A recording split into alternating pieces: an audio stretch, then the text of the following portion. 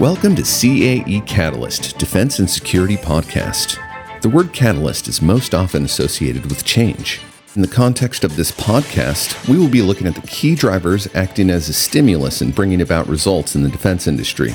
CAE Catalyst joins experts from CAE and our industry to discuss relevant topics affecting our defense and security customers and community at large. From training to technology, we will discuss the catalysts that advance mission readiness. Hello and welcome to CAE Catalyst, Defense and Security Podcast. Episode 1, Understanding the Military Training Battlespace. Changing global environments are forcing defense and security organizations around the world to reconsider long-held beliefs about technical skills training. Tried and true instructional tools and approaches that yielded successful outcomes in the past are no longer able to support requirements for increasing capacity, speed, and capability. This is prompting military services to investigate modern approaches to instructional design and education technology. My name is Dr. Regan Patrick. I am the Chief Learning Officer for CAE Defense and Security.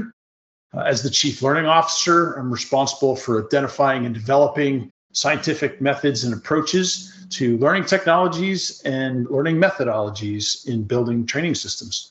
I joined CAE in 2018 after a 26-year Air Force career as a combat rescue helicopter pilot, amongst a number of other jobs. And I'm with CAE now in a new role to venture into a new future. Joining me today is Ms. Maurice Carmichael, a 22-year Royal Canadian Air Force career officer and pilot with over 3,500 hours of flight time. From May of 2010 to July of 2013, she was the commander of 431 Squadron, the Air Demonstration Canadian Snowbird Squadron. She was recognized in 2005 as one of Canada's top 100 most powerful women by the Women Executive Network, and she's a 2013 Elise McGill Northern Lights Award recipient, as well as honorary president of the Air Cadet League of Canada. Also joining today is Dr. Gary Eves from Australia. Gary started his career in the simulation and training business in the UK approximately 35 years ago. He's a career simulationist. He's worked in simulations and training for planes, trains, automobiles, manufacturing, entertainment, and healthcare. He has a PhD in simulation from the University of the Sunshine Coast in Queensland. His dissertation was the use of gaming technology to create simulations. Gary is currently the Principal Technology Officer in the Indo-Pacific region. Maurice, let's begin with you here to discuss some key issues that are driving the need for training transformation. Specifically, I'd like to talk with you about needs assessment. If you would, give me your perspectives on the importance of needs assessments and how we understand the military training battle space of today. For sure, Regan. For us, I think we see over the years and over the decades of having training programs with the customers, really a critical first step to ensuring that our training is really aligned with the job and the organizational requirements of our customers is to have this needs assessment completed. Because without that, then the training that we will do subsequently may not be fully guaranteed. We need to understand the students that we will teach, understand where they come from, what their skills are, what their training is already. And then we also need to understand what the end goal is and how this will be accomplished. And in that way, we will have the best possible training for them. So it is really job specific, really skills and really understanding and assessing what is required for the customers. Yeah, absolutely. So really an understanding of what the need is before you march down the design and acquisition phase for the equipment that we use to train our students. Certainly something that I think is really critical for us. Isn't there a problem in that when we go into such a needs analysis, we're attempting to predict what a requirement is for the future based upon some sort of historical understanding of situations? And one of the key issues we're facing right now is that we've got an incredibly dynamic and evolving complex environment. So how can we predict what a capability is going to be now for a system that might start in 5 years and run for another 10? And especially on programs that we're working on right now, as you're bidding them for a program that will run in 20 years from now, you can just imagine that the 19-year-old's going to be in his 40s potentially then. So that's a really great point, Gary. Within that, when you're mapping your needs analysis, you're going to indicate what a training capability might be, and then a capacity.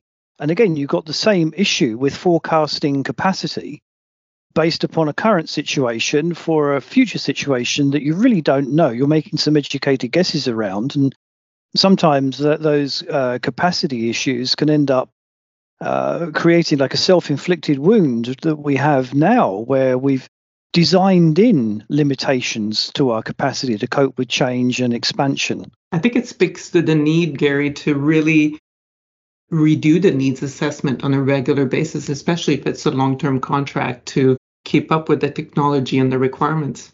Exactly, yeah, the cyclical approach. Absolutely. Very important.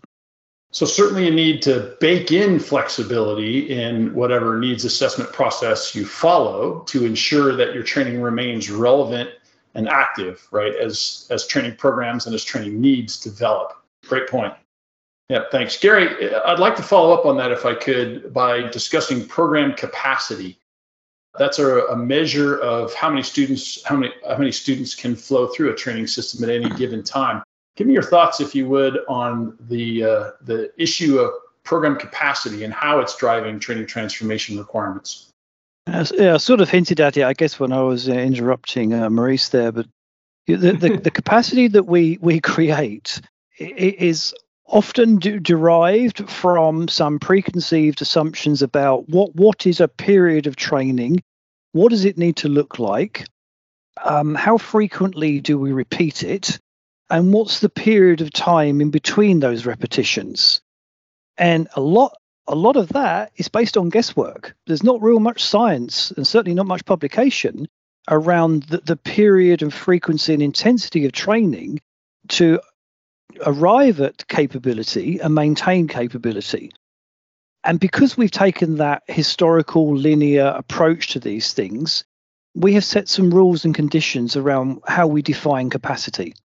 And what that doesn't allow us to do is to break it, introduce new capabilities that alter capacity, recognizing issues like we build in a limitation because of the availability of instructors.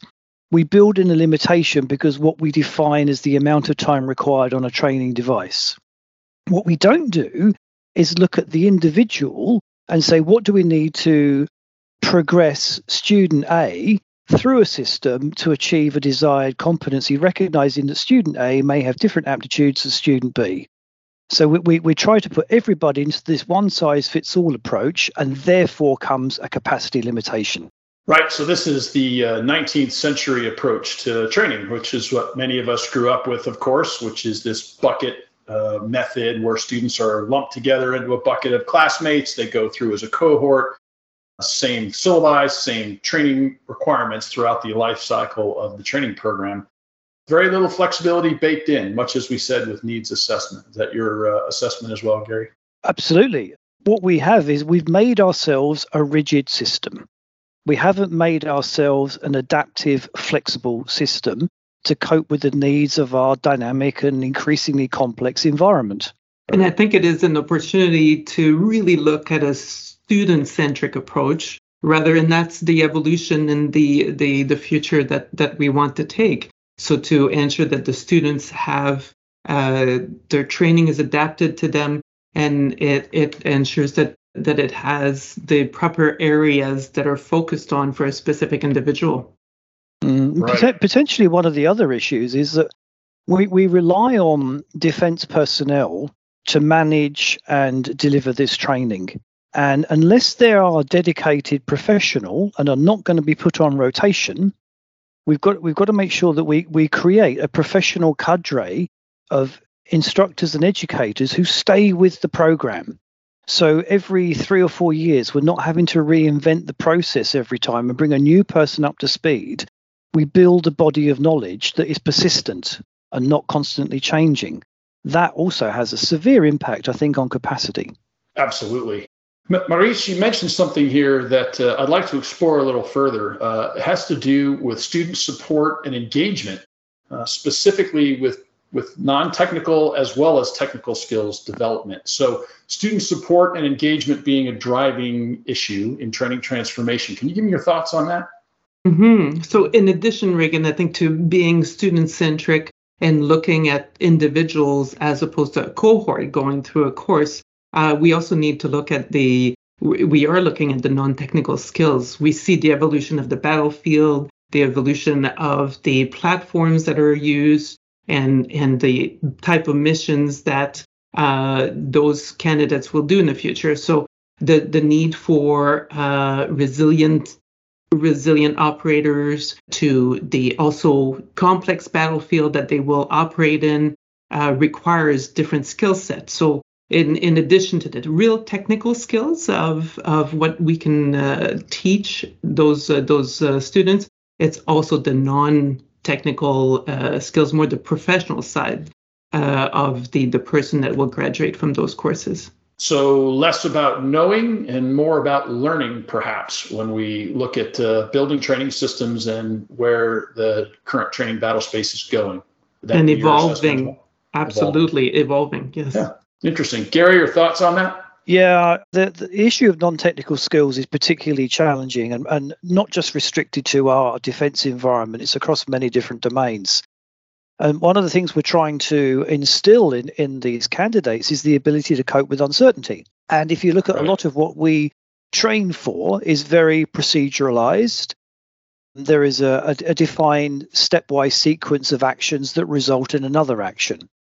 But when you're dealing with a non-technical skill in a complex environment, you're going to present the candidate with an irregular, dynamic, perhaps deliberately confused situation, and we've got to try and build into them skills that can cope with such a situation. So in terms of designing a training curriculum, that's incredibly difficult, because how do you build in this degree of uncertainty within a rigid hierarchy of training program and curricula?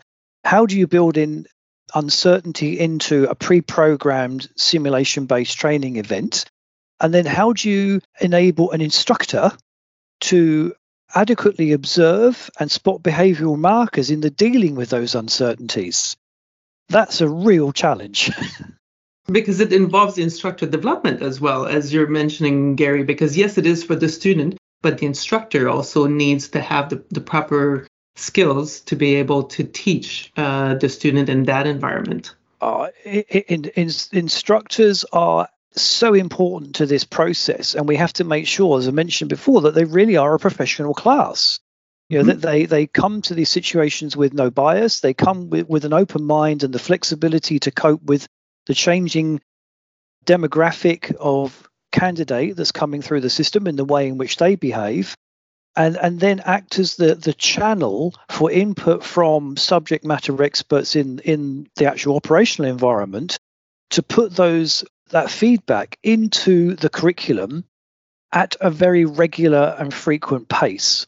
So not waiting for a 5-year review cycle before you start changing the way in which you might address a particular problem, because the environment around us doesn't go on a 5-year review cycle. It's changing all the time. So we have to be able to match it somehow. And that requires a great degree of flexibility and creativity on behalf of the instructors who use simulation as a tool, because it's not the end in itself. It's a very convenient mechanism of dealing with situations where you need safe, controlled, repeatable exercises, that do no harm, that give the designer the flexibility to do the impossible. Because just like for the students, for the instructors, it's the same. It's not just the technical skills that they're passing on to the students. It's those professional skills and ensuring that the instructors are as much lifelong learners as the candidates. Absolutely. Yep. Yeah, the concept of lifelong learning is certainly evolving and growing. We're seeing quite a bit of that around the world, and it represents a tremendous opportunity to improve learner outcomes on the backside, of course. Thank you for that. So, Gary, our experience has shown that there is a need worldwide in all domains, all battlespace domains, to optimize instructional design and the approach that we use for training students. So I'd like you to share your experience and issues that you have experienced regarding optimization of instructional design. Share what you got. Yeah, sure. As I was alluding to earlier, we've got a number of challenges within this, not only from the instructional side, but also from the demographic that's coming through the system now. We've got people coming through who are very used to and adapt and expectant of advanced technologies in their own instruction. So they'll use systems that we haven't used before when we were learning. So we have to put our mindset in their mindset to understand what they are expecting and how their newer minds work. So they want a lot of self-paced learning. They want packets of delivery. They're not prepared to sit still for 45 minutes listening to somebody talk to them. That they want micro snippets of information. Often that information needs to come to them on demand when they want it. And in a real-time sense, they don't often see the point of filling their head with memories and procedural capability and volumes of information when they know when they need to use it in real time, they can access it almost on demand and then use their higher order skills to analyze that information and then apply it in context at the real time. So we've got this, different type of learner. We've got someone who wants information now and I want it hot and ready to go. We've got someone who is impatient and has a very high degree of confidence in their ability, because they're often the people that we're selecting to go through this process anyway. So we've got to recognize the tailoring of our instructional methods to meet those complex and conflicting demands. So it's a real challenge. And of course, that's a challenge for the people who are incumbent in the training system to recognize this, because they'll come to it potentially with the view that this is how we do things. They are effective, and it's how we have done it for quite a long time. We've proven our point, shall we say. But what we've got to recognize is that those proof points are historical and out of date. We've got a very fresh, dynamic environment, and we need a different outlook on this in terms of instructional design. Gary, would it be accurate in your mind to say that we have sort of either linked or competing demands, and those would be the demands of the demographic or the student, as well as the demands of the eventual customers when we talk about instructional systems design anyway, two different elements that are not always aligned? Would that be your view? Absolutely. Because the instructors are going to have one view, the customers are going to expect a certain outcome in terms of competence and confidence in these young people. And then we've got those in the system which are used to dealing with things in a different way. And we've got to provide a high degree of motivation for them. We've got to provide mechanisms that promote engagement in this learning. And we've got to demonstrate to them very clearly that what we're attempting to instill in them is relevant to their future. What will it do? How will it help them perform in an environment to achieve their best for themselves and their teams? Examples are like gamification. They want to see how they're doing. They want to observe their own performance. They want to rank themselves, and they want to be able to see these stepwise increments and ladders being climbed in terms of their abilities to know they are achieving the goals they want for themselves, but also for the organization. That's a challenge. And it comes back to the instructors, the professional instructors that will find a way to best teach the students and make it so that they retain all this knowledge. Absolutely. Yeah, and the problem is some of the language that we use in our lexicon now around how we talk about education. You start talking about flipped classrooms to people, you start talking about gamification to people. They may not know what you are talking about, or they may be challenged by these changes that are coming to their tried and tested environment, Maurice, sounds very expensive. Give me your thoughts, if you would, on affordability and cost control here.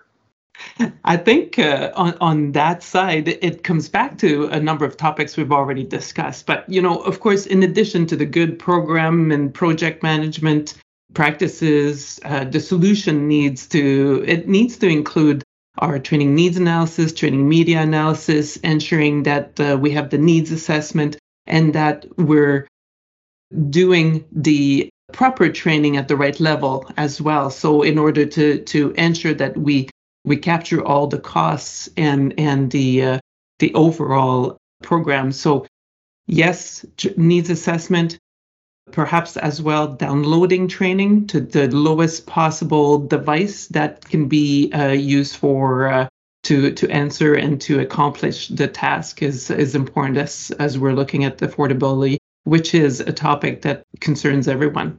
Sure. Downloading is on a lot of people's minds right now. Gary, give me your thoughts on downloading, if you will. That's interesting. Yeah, it is, because again, presents a bit of a challenge and an opportunity in as much because we've got newer devices coming through that are going to enable us to achieve what I sort of call task decomposition. So if you've got an overall task that requires a very complex system and a high degree of fidelity to achieve it, if we're going to increase our capacity and leverage some of these new technologies, we have to break it down into subsets of tasks. So we decompose the task and then enable some of those tasks to be delivered on a multiplicity of lower end, cheaper virtual reality, augmented reality, personalized type devices. So we can achieve competence in a deliberate practice format. So just as they are doing in sports these days, this type of approach has revolutionized a lot of sports practice. So you identify key components of the task, you build them into a deliberate practice environment utilizing a simulator, you repeat until you achieve mastery, then you add the next element. You go through the same process, then you add the next element after that until you get to the whole complete task.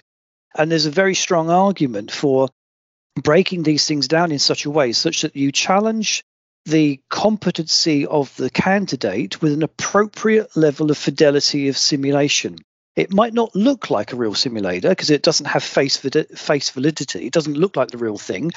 But in terms of its construct validity, it might be able to accurately measure and assess the skill for that element of the procedure.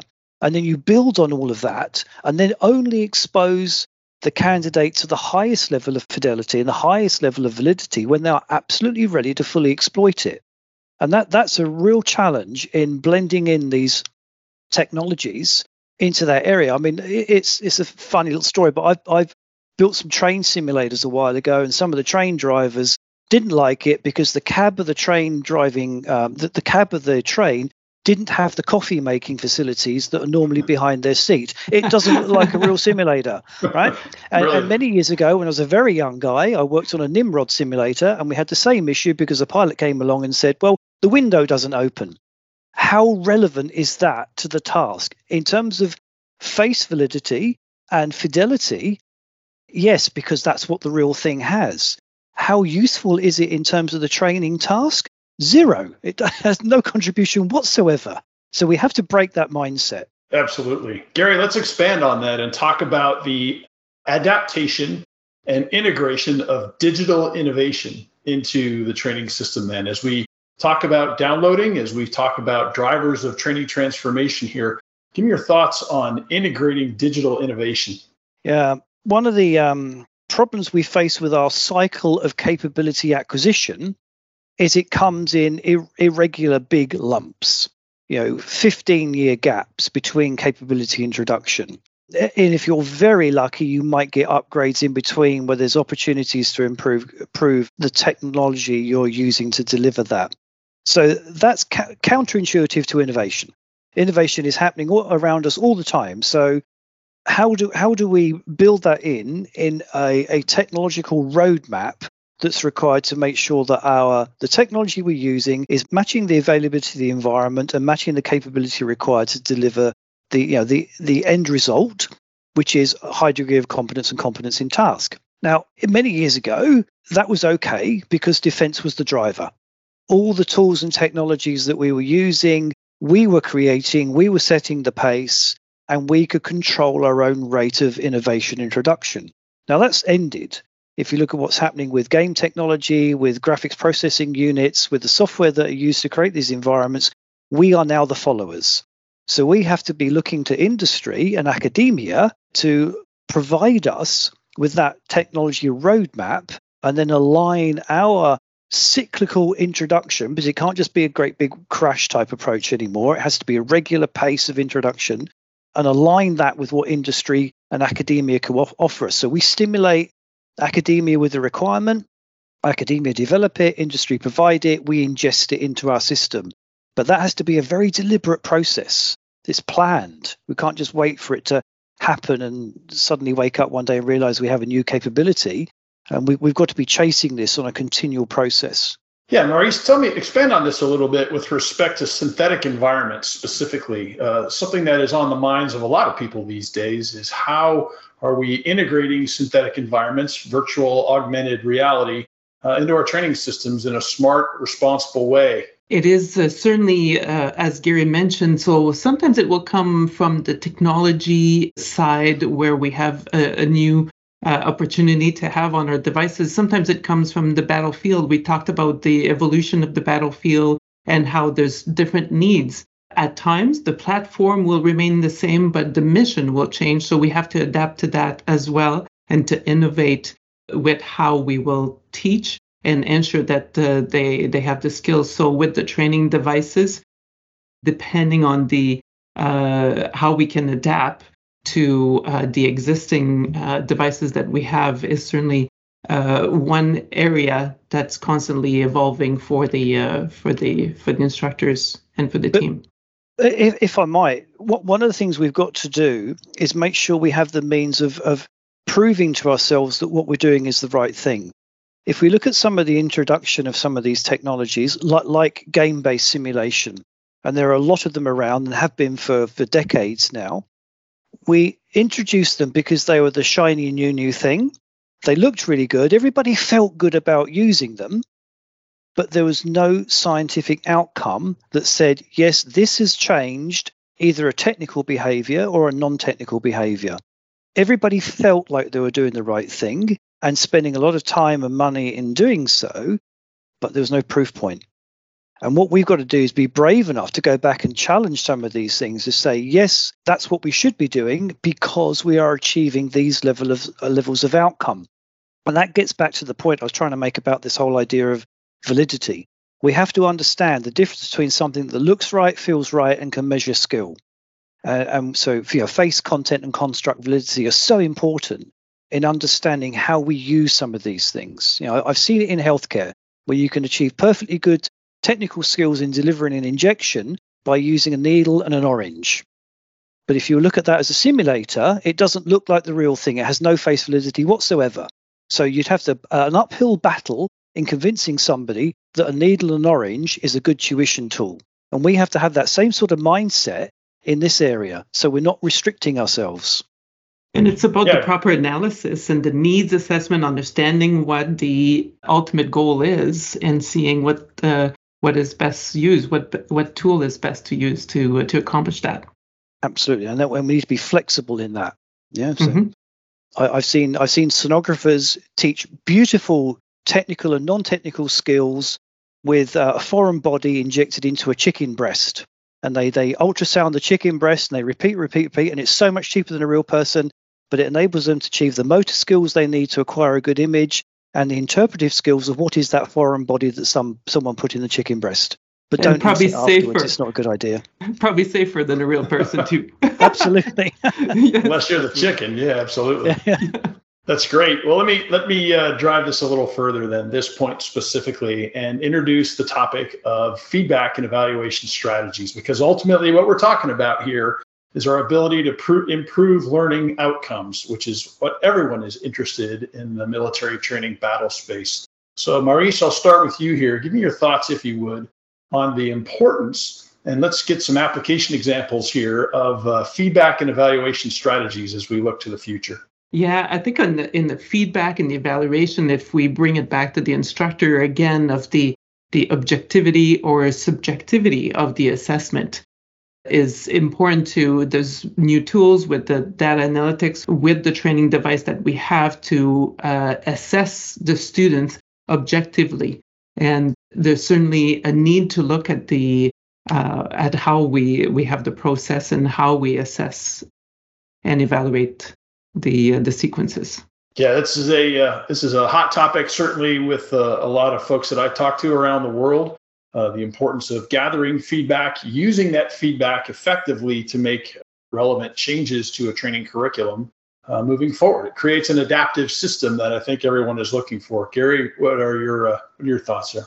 Yeah, I mean, feedback is immensely powerful, and it's part of our adult learning cycle. You know, we do something, we reflect upon it, we modify our behavior, we do it again, and we observe a change.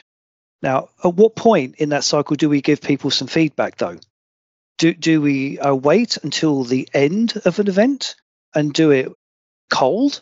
Or do we interject during the event to provide it in a hot so that it's relevant right now to what I'm doing? I've made a mistake, or I'm not performing perhaps as I should do, and the physical or virtual instructor gives me some coaching right away. So there's a big debate over how we should proceed in that way. Perhaps for certain elements, maybe a hot approach is better. And then for others, maybe you wait until the end. Within that, we have to recognize what we also have with simulation. As I mentioned earlier, we've got a safe, controlled, repeatable environment in the tool that we used. And that gives us the opportunity to enable people to make mistakes. So we learn from our mistakes. So how far should we let people go in a pathway? Recognizing all the points that we were talking about earlier in terms of motivation, the self-paced learning, the inquisitive nature of people. They want to explore. How do we enable exploration within this constrained environment?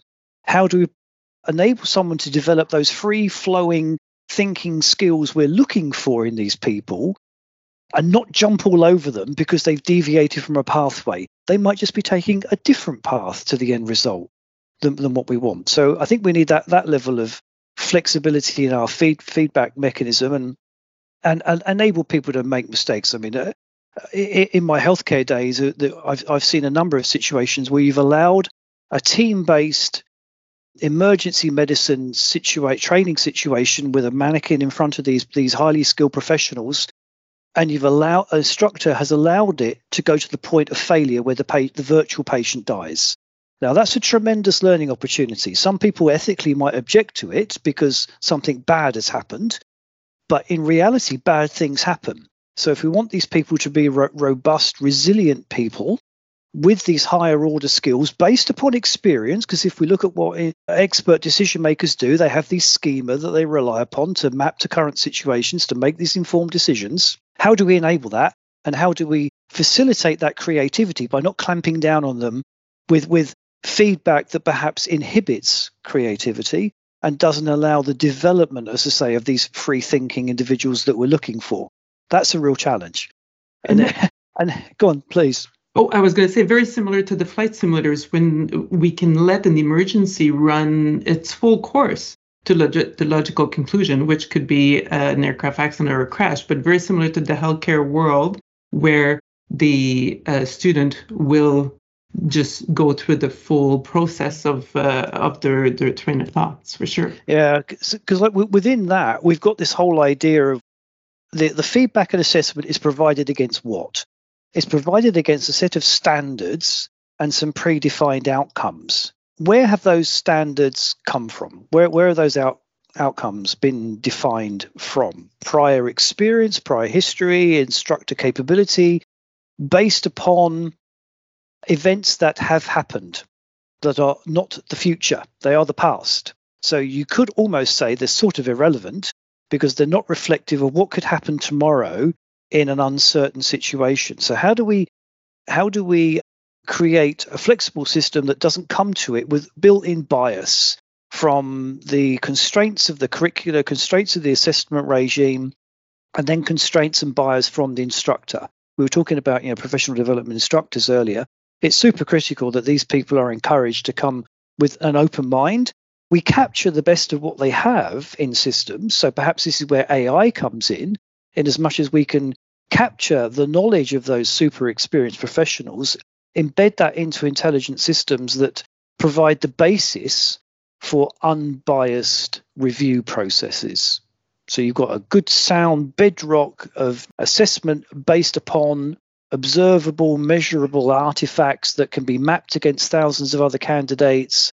So we've got reliability and confidence in that decision-making and assessment process, and then allow the instructor to really focus on the superfine detail of what is required to turn ordinary into great performance. Bring it back to the small subjective way as opposed to the objective, as I was talking about at the beginning, that's required to ensure we have the good evaluation. Yeah. There you go. Well, I wanted to thank you both for your thoughts today on this really critical topic here, understanding the modern military training battle space. And Maurice, I'll start with you, give you an opportunity for a summary, some general thoughts, if you will, on your vision of the future and where you see the industry going. I think for me, and especially for the last year or two, working on a complex proposal for the future of aircrew training here in Canada, it's an exciting time because it's a time to look at, yes, what we've done in the past, but looking at the future. And as I mentioned earlier, looking at 20 years down the road, 25 years, potentially some of the students that will be on this that will take this course in 20 years are just born now. So it forces us to think about the future and how we will teach then and what are we going to use and the instructors that will be around at that time. You betcha. How we'll support them, how we'll develop that curricula, all of those variables. The technology even. Technology, yes. Absolutely. Gary, same question to you then. I can't help myself. I mean, I'm a technologist, I always have been, but I think the opportunity to leverage what we're doing with the rapid, frequent introduction, the brave introduction of new technologies, but backed up by some science to make sure we get the assessment right. And if we can get those two things sorted out, we really can change the dynamic of our training environments and achieve this resilience that we need and the ability to produce professionals who can cope with this very dynamic and uncertain environment we find ourselves in right now. Absolutely. And it appears that it will not get any easier anytime soon. So I definitely agree that we need to be investing wisely in our resources, in proper needs assessments and evaluation strategies, and any number of different topics that we've covered today, which fit neatly in between those two. All right. Thank you both very much for your time today. It's been a great discussion, and I look forward to continuing our discussion moving forward. Thank you. It was a pleasure. Thank you. Thank you for listening to this episode of CAE Catalyst, Defense and Security Podcast. We hope this content has been a stimulus to your education, thought, and understanding as we expand awareness of the significant drivers within the defense industry to support mission readiness.